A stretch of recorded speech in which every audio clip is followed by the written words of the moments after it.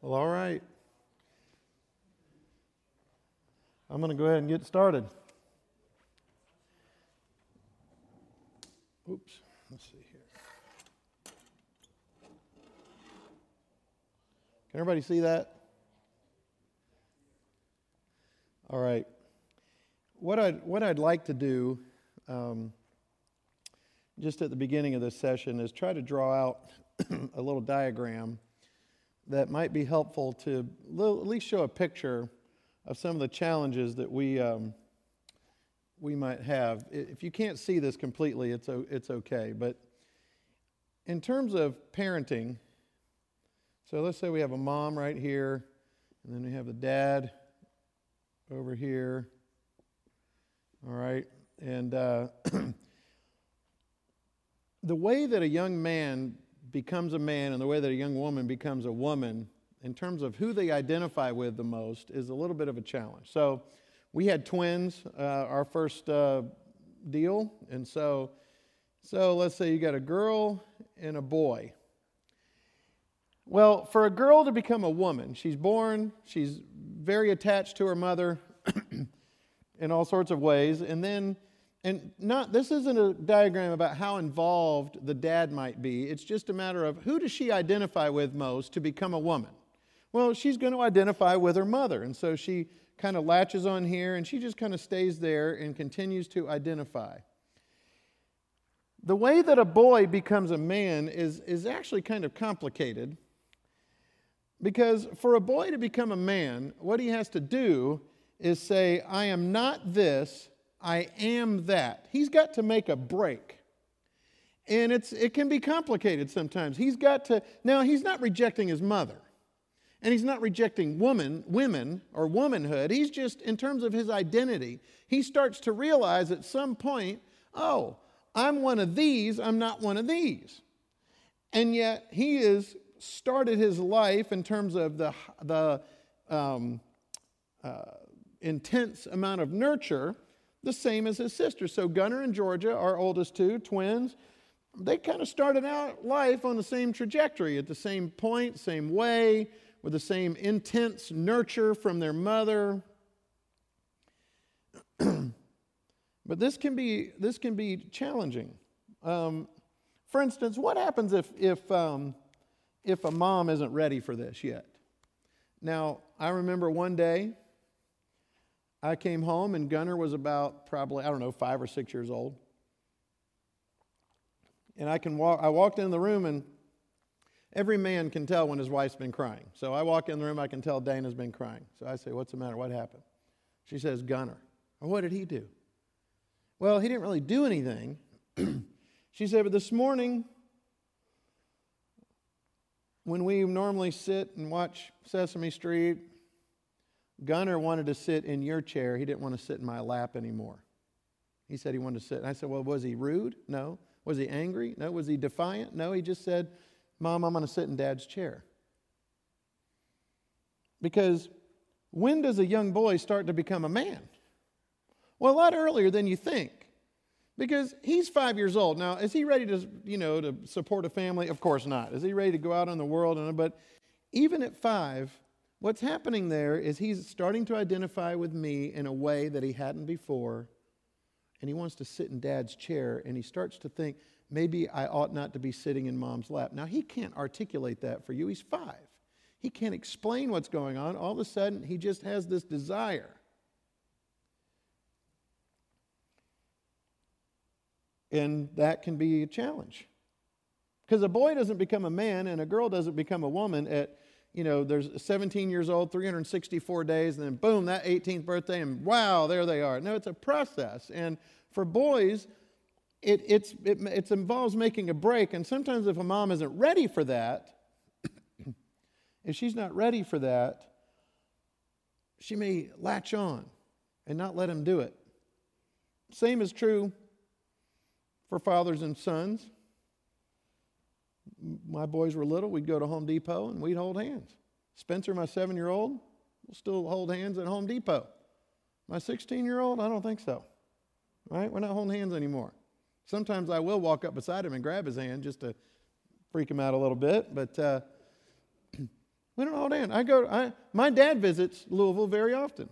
And my mom, they're married, they come together, and my dad and I don't hold hands on Home Depot. Because eventually you make a shift. It just starts earlier than you might be ready for. Tell me what's happening. Tell me what you think is happening. This is rhetorical, but what do you think is happening? 10-year-old boy playing baseball. He hits the ball. He's running first base, running around second base. Slides into second, collides with the second baseman. They both are on the ground. Dust is flying everywhere.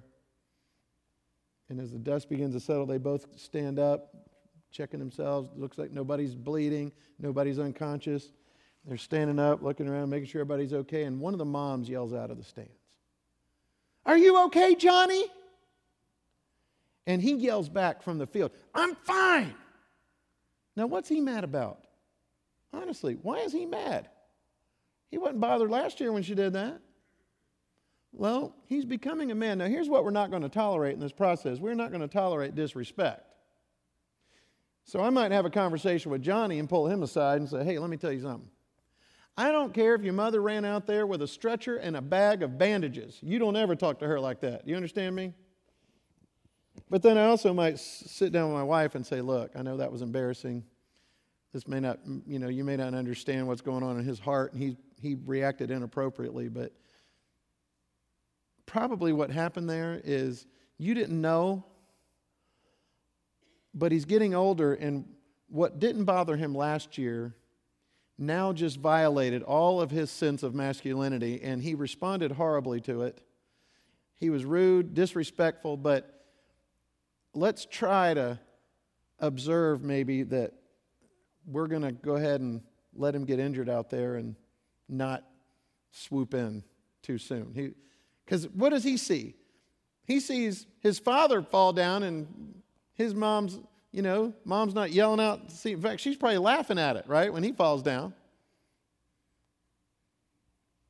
And so these young boys start to identify with their dads, or just men in general. They know every boy, when he's younger, wants to grow up and be one thing. He wants to grow up and be a man. And so if this guy's not here, right? If dad's not there, it's a challenge. It's not insurmountable. It doesn't ruin everything. It just makes it more difficult. That's why I mentioned in the earlier session, this is important for the church to be involved and everyone to be involved in each other's lives to help make up for some of the challenges that everybody brings to the table. Everybody brings some kind of challenge to the table, and we just want to make sure as a church we're doing our best, and this is just one of the big ones of our day. So she might not be ready, he might not be there. Whatever the case, we have to be intentional, kind of be ready for these things.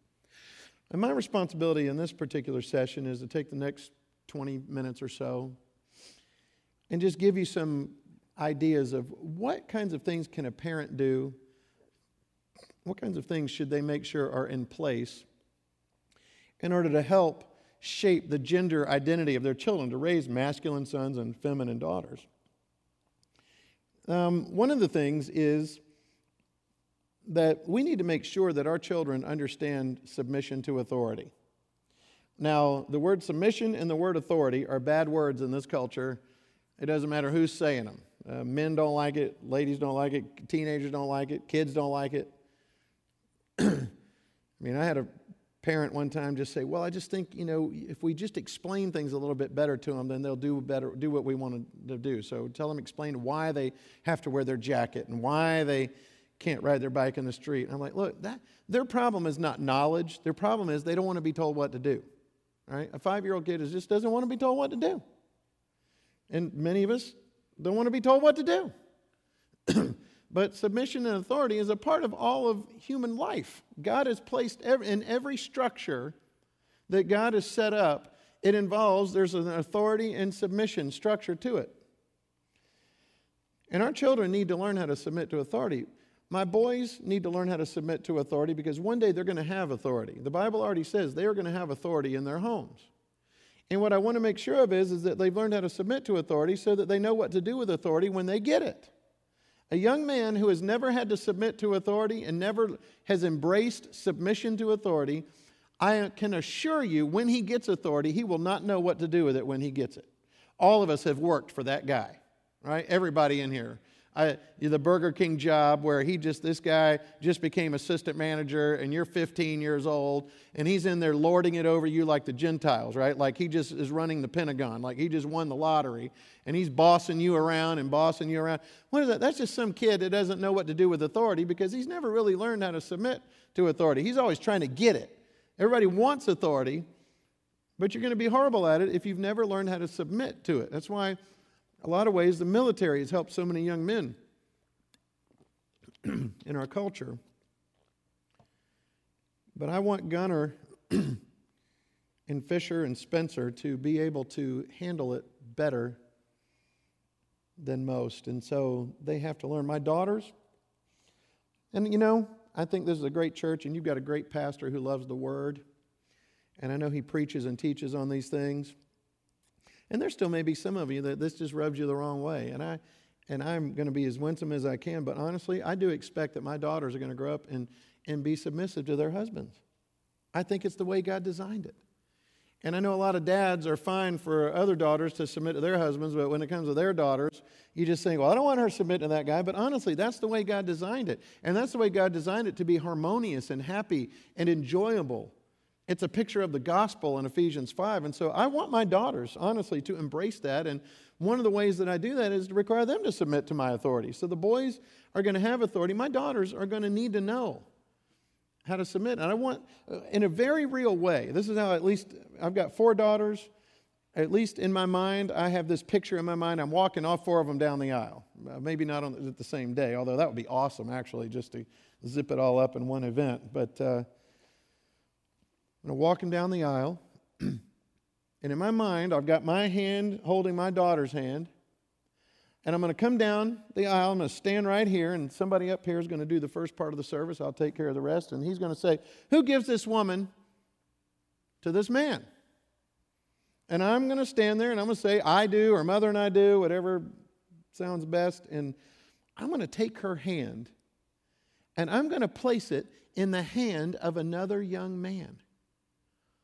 And in doing that, I'm saying, son, I've taken care of her. I've been her leader, her provider, and protector all the way up until this moment, and now it's you. And I'm going to embrace that. And I want my daughter to make a smooth transition. How my daughter feels about her womanhood is directly connected to her ability to submit to my authority, the way that I show care for her, the way that I model good leadership for her. Frankly, I just want her to be able to identify a Yahoo when she sees one, right? Don't you? I mean, you just want her to say, oh, I don't know what that is, but I know that ain't right.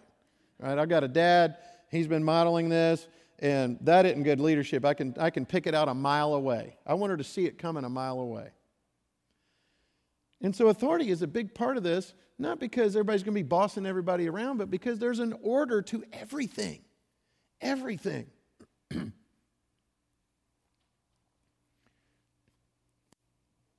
So authority is a part of it. Affection.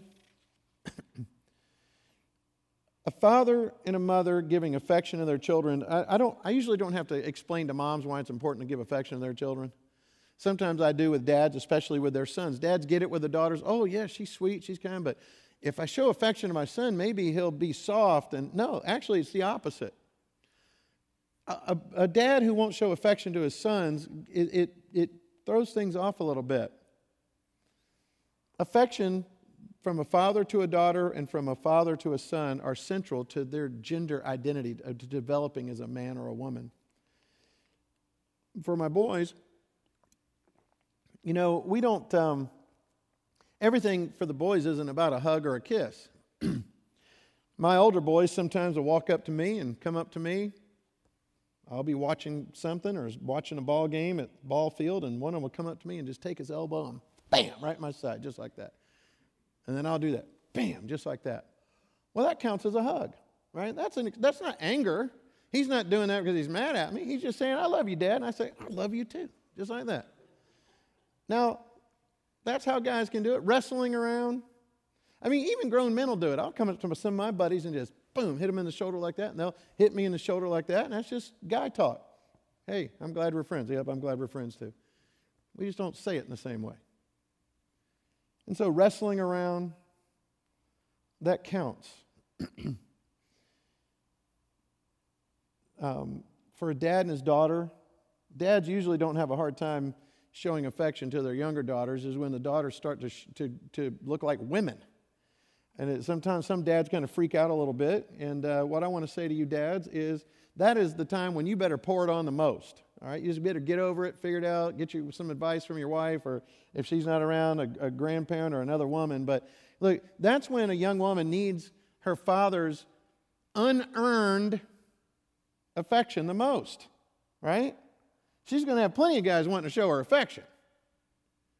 She needs the most important guy in her life to show her unearned affection, to affirm her in these developmental things that are taking place. This is good and right, and it's awesome. I'm proud of you. I love you. And I'm not freaked out about it. Because if you act awkward about it, then it looks like something's wrong. Something's wrong with me. There's nothing wrong with her. Something wrong with you. So you just got to get over it and start showing some affection. Make sure you don't draw back at that particular time when, frankly, she needs it the most. So affection is a part of this, but I want to just explain a handful of things with regard to some details about how you can help create these moments in the home and identify moments. For boys, we have got to make sure that we are creating moments of what I would call adventure, danger, valor. Now, it doesn't have to be crazy, and it doesn't even have to be real danger. It can be just perceived danger.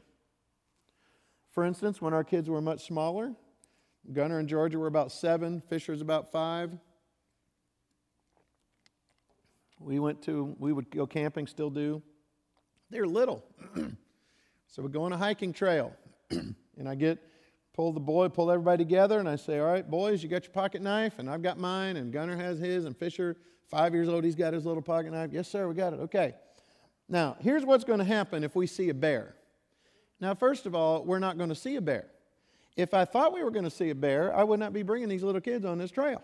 Okay? So we're not going to see a bear. I'm not even remotely concerned at all. We're going to see we're at General Butler State Park. All right? Not going to see a bear. But here's what we're going to do if we see a bear. Gunnar, I'm the biggest, strongest, got the best knife. I'm going in after the bear. Now, I've never fought a bear before. I may not know exactly what to do, and if I get in there and get in trouble, you're going to have to get involved. All right? You're the next in line. You're the next oldest, next strongest, You're 7 years old. You're going to have to get in there and get after it. All right? By now, Fisher's eyes are as big as saucers. Fisher, I know you're only 5, son, but listen, here's the deal. If Gunnar goes down, I don't even know what you're going to be able to do with that knife, but I suggest you try to poke that bear's eyes out. Girls, while Fisher's getting eaten, you run like crazy. All right, now did that scare everybody? No. Scared Georgia. Gunnar and Fisher, they are looking around. They're hoping to see a bear. Now that is crazy thought, right? They're hoping to see one, but it doesn't matter. What's being taught there? We're not even going to see a bear. There is no real danger. It's perceived.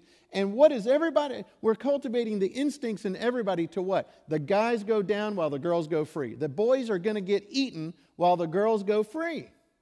You can teach that to a 5-year-old and help cultivate it, and you didn't even have to put him in any sense of danger at all. He just had to believe that there could be something. I mean, camping is a fun thing to do because something always happens. We had a sleeping bag that one time rolled down into this ditch. It was a pretty deep ditch, but it was a ditch. Well, ditch didn't sound like very adventuresome, so I called it a ridge. I said, boys, your mama's sleeping bag fell down there in that ridge. It rolled all the way down there, and I said, we're going to have to go down there and get it. We're not going to let your mama sleep without a sleeping bag tonight. So again, we got this men taking care of women, boys taking care of man taking care of his wife, boys taking care of their mother. It's just a ditch. That's all it is. But no, we're calling it, it's a ridge. We're going to go down that ridge. I don't know what we're going to see down there. It's possible there could be an anaconda down there. I don't know. Now, we're not in Africa. There's no anaconda down there. There's not even a grass snake down there. It doesn't matter. We might find the bones of the last guy that went down there. I don't know, boys, but we got to go down there. Get your knives out. We're got to go down there and get that sleeping bag. Do you know for 2 years those boys talked about that? Dad, you remember that time we went down on that ridge? Oh, yes. I'm surprised we're here to even talk about it. Until Gunnar got old enough, a couple of years in, and he was old enough to realize that wasn't he said, Dad, wasn't a ridge. That was like a little old ditch. I said, oh, that's too late now. You'd already had its work in you. You thought you were Superman going down in there. Right? It's very important that we make sure that it is not our job. It's not our job to overprotect. Sometimes parents these days think that their primary job is making sure their kids nothing bad ever happens to them. Well, that's just not our job. Bad things are going to happen. They're going to get disappointed. Somebody's going to hurt their feelings. They're going to fail. Somebody's going to say something mean to them at school. They're going to get a C. And that really is the best they can do. All parents want their kids to be phenoms at everything. Okay? And they keep telling their kids, oh no, you're the best, you're the best. Do you know sometimes that is the worst thing that you can do? You know, the category that is the biggest in terms of kids is the category of average. I mean, that's why above average, you have few people that are above average, few that are below, but most of us are in the average category. And that doesn't mean you live a life of mediocrity. It just means we're just bringing average tools to the table. That's okay. If your kid is playing Mozart at 3, you have got a phenom on your hands, okay? But other than that, it's not as important that our kids believe that they're the most wonderful thing on the earth. It's okay. Disappointment's okay. Hurt feelings are okay. Injuries are okay. It is not our job to make sure nothing bad ever happens to them. In fact, all of you are adults now, and you know that's impossible to prohibit in the first place. And some of the best things to know how to do are handle disappointments and challenges and trials and hardship. Well, we parent by sentimentality and not by outcome. What I'm asking is, what do we want these boys, we'll talk about girls in a minute, what do we want these boys to be able to do? Because if we keep telling our sons, don't jump your bike, don't climb that tree, and why do we tell them not to do that? Now, I'm not talking about getting them to do fraternity pranks and jump off a 3-story building or play in the street or swallow a goldfish or something like that. I'm just saying in general. Why do we tell boys not to do certain things? Because you'll get what? Hurt. You get hurt. Oh, don't climb that tree. Why? Why? Because you might get hurt. Don't jump that ramp. Why? Because you might get hurt. Don't ride your rollerblades down that. Why? Because you might skin your knee. You might get hurt. I mean, just think about that for a minute.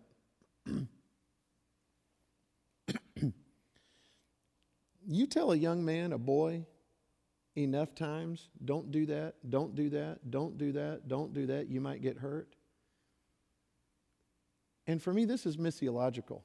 Because one day, this church, your pastor is going to be up here, and he's going to say, we've identified an unreached people group, and we need some young men, maybe some young men without families. We don't know they're going to find, what they're going to see, but we need some young men to get on a plane, go over there, scope it out for us, find out what we need, find out what the needs are, come back and tell us. But we don't know what you're going to find over there. But we need you to go. Go check it out. Those boys that we've been telling their whole life, don't jump your bike, don't climb the tree, because you might get hurt. What we're training them to do is not do anything, because they might get, if it's going to involve any risk, any potential that they could get hurt, we've told them since they were 4, don't do those things. And now we want them to go to an unreached people group? I'm telling you, it is missiological. This church and churches just like it all over the world want to reach the world with the gospel. And in some ways, we are shooting ourselves in the foot just by how we are raising our boys to grow up and say, I don't think so. I'm staying right here in this room with the air conditioned, where it's safe. And for you moms that are in here, and moms listening on CD, DVD, boys do crazy things. They are willing to taste things, put things in their mouth, things that are just gross. They gravitate naturally toward just crazy stuff. I remember at one time I walked by our bathroom. And I walked by, it was just a father-son moment. I walked by, I see Gunnar, he's 6 years old, in the bathroom. The door's open, I walk by just in time to see him pulling his head out of the toilet. And he looks at me, we make eye contact, water is dripping off of his head, and he looks at me and I look at him. I said, "What are you doing?" He said, "I don't know." Okay, so then I'm thinking, you're going to be unemployable. You're sick. I mean, you just walked in there and said, "Oh, water. I'll see what's in there. I'll stick my head in there." I mean, you know what else goes on in there, right? Just stuck his head in there. One time, Gunnar or Fisher came around the corner. He was about 5, and I was outside. And he said, "Dad, you ever eaten an earthworm?" And unfortunately, the answer is yes. I was a youth pastor a long time ago. It was a stunt that we did, and I thought if I ate the earthworm, it would draw a crowd, and everybody would go crazy, and then everybody would become a Christian. Well, that didn't happen, but I did eat the earthworm. He said, "Dad, you ever eaten an earthworm?" I said, "Yeah." He said, "Is it any good?" I said, "Oh, yeah, it's delicious." Because we all know what's getting ready to happen, right? So I don't want to get in his way. So he goes back around the corner. He comes back around, dirt all over his face. "You're right, Dad. It tastes awesome." So he goes. Gunnar comes around the corner. He says, "Did you let Fisher eat an earthworm?"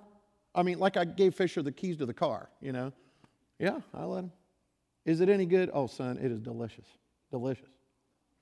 He walks around, comes back, dirt all over his face. "Dad, you're right. It's delicious." Well, at this point, Georgia, my daughter she bolts in the house. Something bad. She knows this. Everybody's going crazy outside. She goes in the house to tell on us. So Dana comes out. She says, "Are you letting the boys eat earthworms?" I said, "Yeah, I am." Now just picture this, because all of you ladies are asking the same question she's getting ready to ask. She said, "Is that normal?" I said, Yeah, it's normal. That's what we do. We grow up and become responsible adults, but man, at this age, we are doing some dumb stuff. All right, just give us a chance. We're all going to outgrow this, but this is what shapes us. We just need to be able to grow up and say, "I ate an earthworm one time. I climbed that tree. You see that tree? Climbed that tree one time." Every now and then, Dana will call me. Fisher, one time, years ago, he was in a tree house we had built. And she said, "Hey," she said, "Fisher's in the top of the tree house, and he's got a rope tied around the tree limb, and he's got the rope tied around his waist. Do you think I ought to wait until you get home for this?" I said, "Yeah, but not because you can't handle it, because I just want to see this, right? There's going to be some entertainment this afternoon." So I get home. Fisher's waiting there. He is smiling from ear to ear in that tree house. He said, "Dad, I'm getting ready to fly like Superman." I said, "I know, son. I've been waiting all day to see it." He said, "You ready?" I said, "Oh, I'm ready." So he jumps out of that tree house, bam, flat on the ground. The rope was like 3 feet too long, all right? Now I knew that was going to happen. That's just an important lesson for a young man to learn. You know what he did? He got up and he said, "Dad, I think the rope was too long." I said, "Yeah, me too." He said, "You ready?" I said, "I'm going to go do it." And he tied it, did the short rope, and he kind of did what he was thinking about doing. You know what he learned that day? You fall down, you get back up. Fall down, you get back up. One of the best lessons a young man can learn. You fall down, you get back up. Fisher, I came not too long ago. I came around the corner coming home, and he's standing there waiting on me. His knees had so much blood on them, it looked like a crime scene. I mean, just everywhere. And it had been there all day long. He hadn't touched them because he wanted me to see them. So I drive up, and I said, "Hey, man, what happened?" He said, "Isaac put a ramp in the cul-de-sac." Well, I knew what that meant. Most guys know what that means. I don't need any other explanation, because what that meant is Isaac put a ramp in the cul-de-sac. And all the boys could have been in the house in the basement playing Xbox, but the ramp gets in the cul-de-sac, and it's like a disturbance in the force, and they all come walking out of their houses like zombies because there's a ramp in the cul-de-sac. It means you got to jump it. Somebody puts it out there, you jump it. And everybody just decides what they want to use to jump it. So I said, what'd you do? He said, I went in the garage. He said, I decided I was using my rollerblades on this one.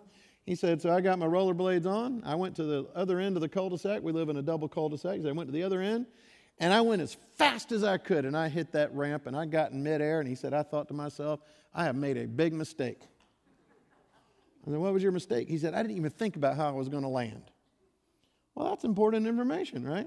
He's going to think about how he's going to land next time. But I guarantee you, the more things that he does like that, the further down the road he is, and one thing isn't as bad as the next. And the next thing isn't as bad, and before you know it, he's beyond that.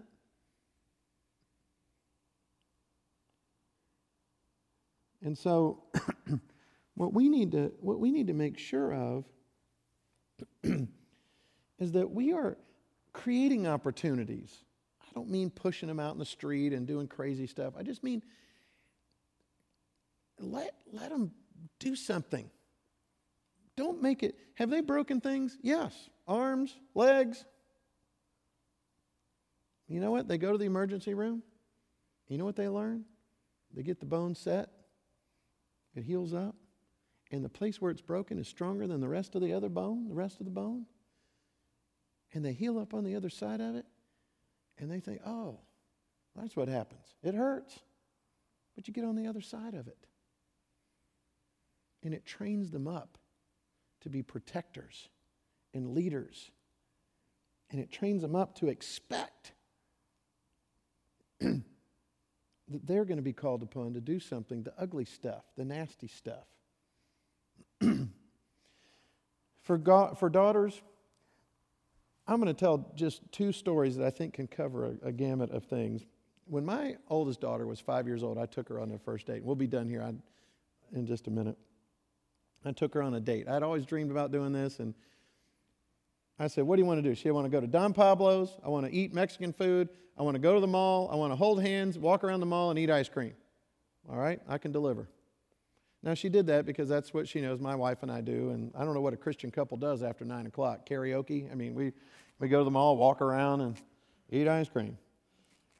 So I take her out, and I don't know what I expected, but I expected deeper conversation. I shouldn't have. She was only 5, but we're in there, and we're at Don Pablo's, and she's talking about candy and dolls and Barbie and all sorts of stuff. And so we go to the mall, and we're holding hands, eating ice cream, just like she wanted to, and she's talking about candy and dolls and Barbie, and I'm just beginning to think, you know what, I just had too high expectation. There's really nothing major going on here.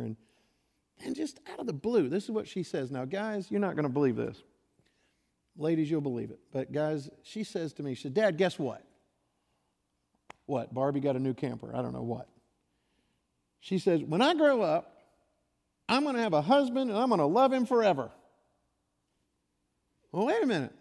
I thought we were just talking about candy and dolls. She is holding my hand thinking about her husband. That is amazing to me. I never dreamed of such a thing. Amazing. Because I can assure you, a little boy walking around the mall holding his mother's hand ain't thinking about marriage. In fact, if you've raised him right up till 5 years old, the only thing he's thinking about is how to get out of the mall. If you've done it right? I mean, he's not thinking about getting married. She's never been to a wedding. She doesn't know anything about bridesmaids' dresses. She doesn't know anything about event planning. All she knows is she's feeling some kind of great feeling holding her dad's hand, and she's thinking, hey, I bet this is how I'm going to feel about my husband. So then she's off to the races. I'm going to have a husband. I'm going to love him forever.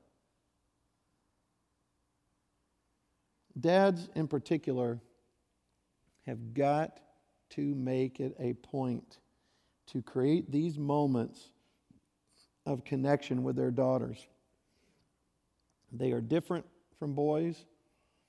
I can go out and shoot baskets with one of the boys and never say a word and it be a moment. Now, I can't do that every time or we'd never have a conversation, but there have been plenty of times we go out and shoot baskets and I walk in and my wife will say, hey, what'd you guys talk about? Nothing. No, really. Like, I know you didn't talk about anything major, but what, even the small things. So no, what I'm telling you is neither one of us even said one word. But we had a serious father-son moment. We shot baskets. I elbowed him. I knocked him down. He knocked me down. And we didn't say a word, and we just came in the house, and we did have a moment.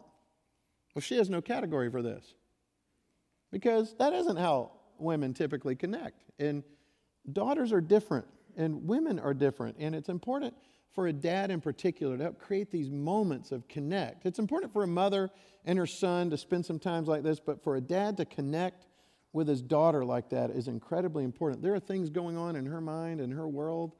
When she connects with you like that, it is just high-powered connection.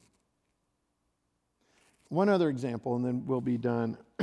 Just not enough time in the night to cover everything. But one of the things that I do sometimes, and even when they were younger, that made me realize how important this was.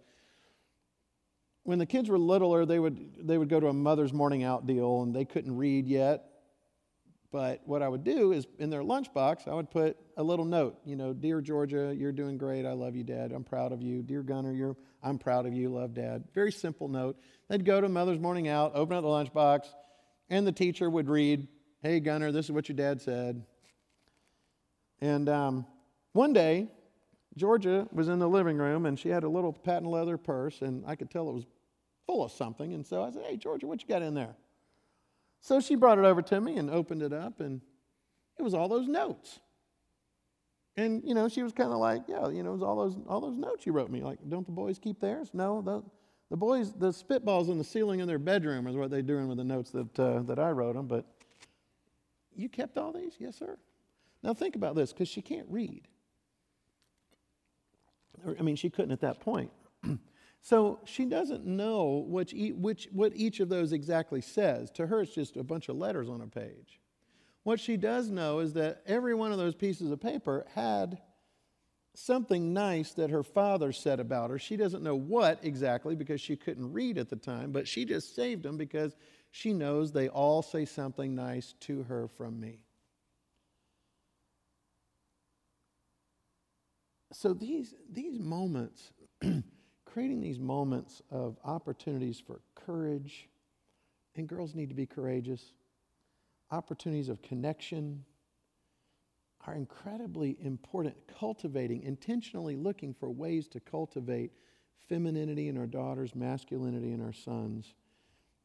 We've got to be intentional because the culture is pushing us in so many different directions. We've got to be much more proactive than we might have had to be 40, 50, or 60 years ago. This is just one of the areas in which the culture is confusing us to such an extent that we need to be very proactive and intentional and help provide some moments that might help us in that way. Well, all right, we're past 7:30. We're at 7:40, but I'm going to honor the time commitment because I know some of you have things to do and places to go. And so let me lead us in a word of prayer and we'll be dismissed. Father, we're thankful for the time that you've given us tonight. I'm talking about such an important subject of gender and masculinity and femininity, and also just even in the terms of parenting. And I pray for the parents in this room. I pray for the grandparents in this room, that not only would they have a vision for biblical masculinity and femininity, but they would also have the courage and the conviction to be intentional about it so that they can raise up godly young men and women who have the courage to be what you've called them to be. It's in Jesus' name we pray. Amen.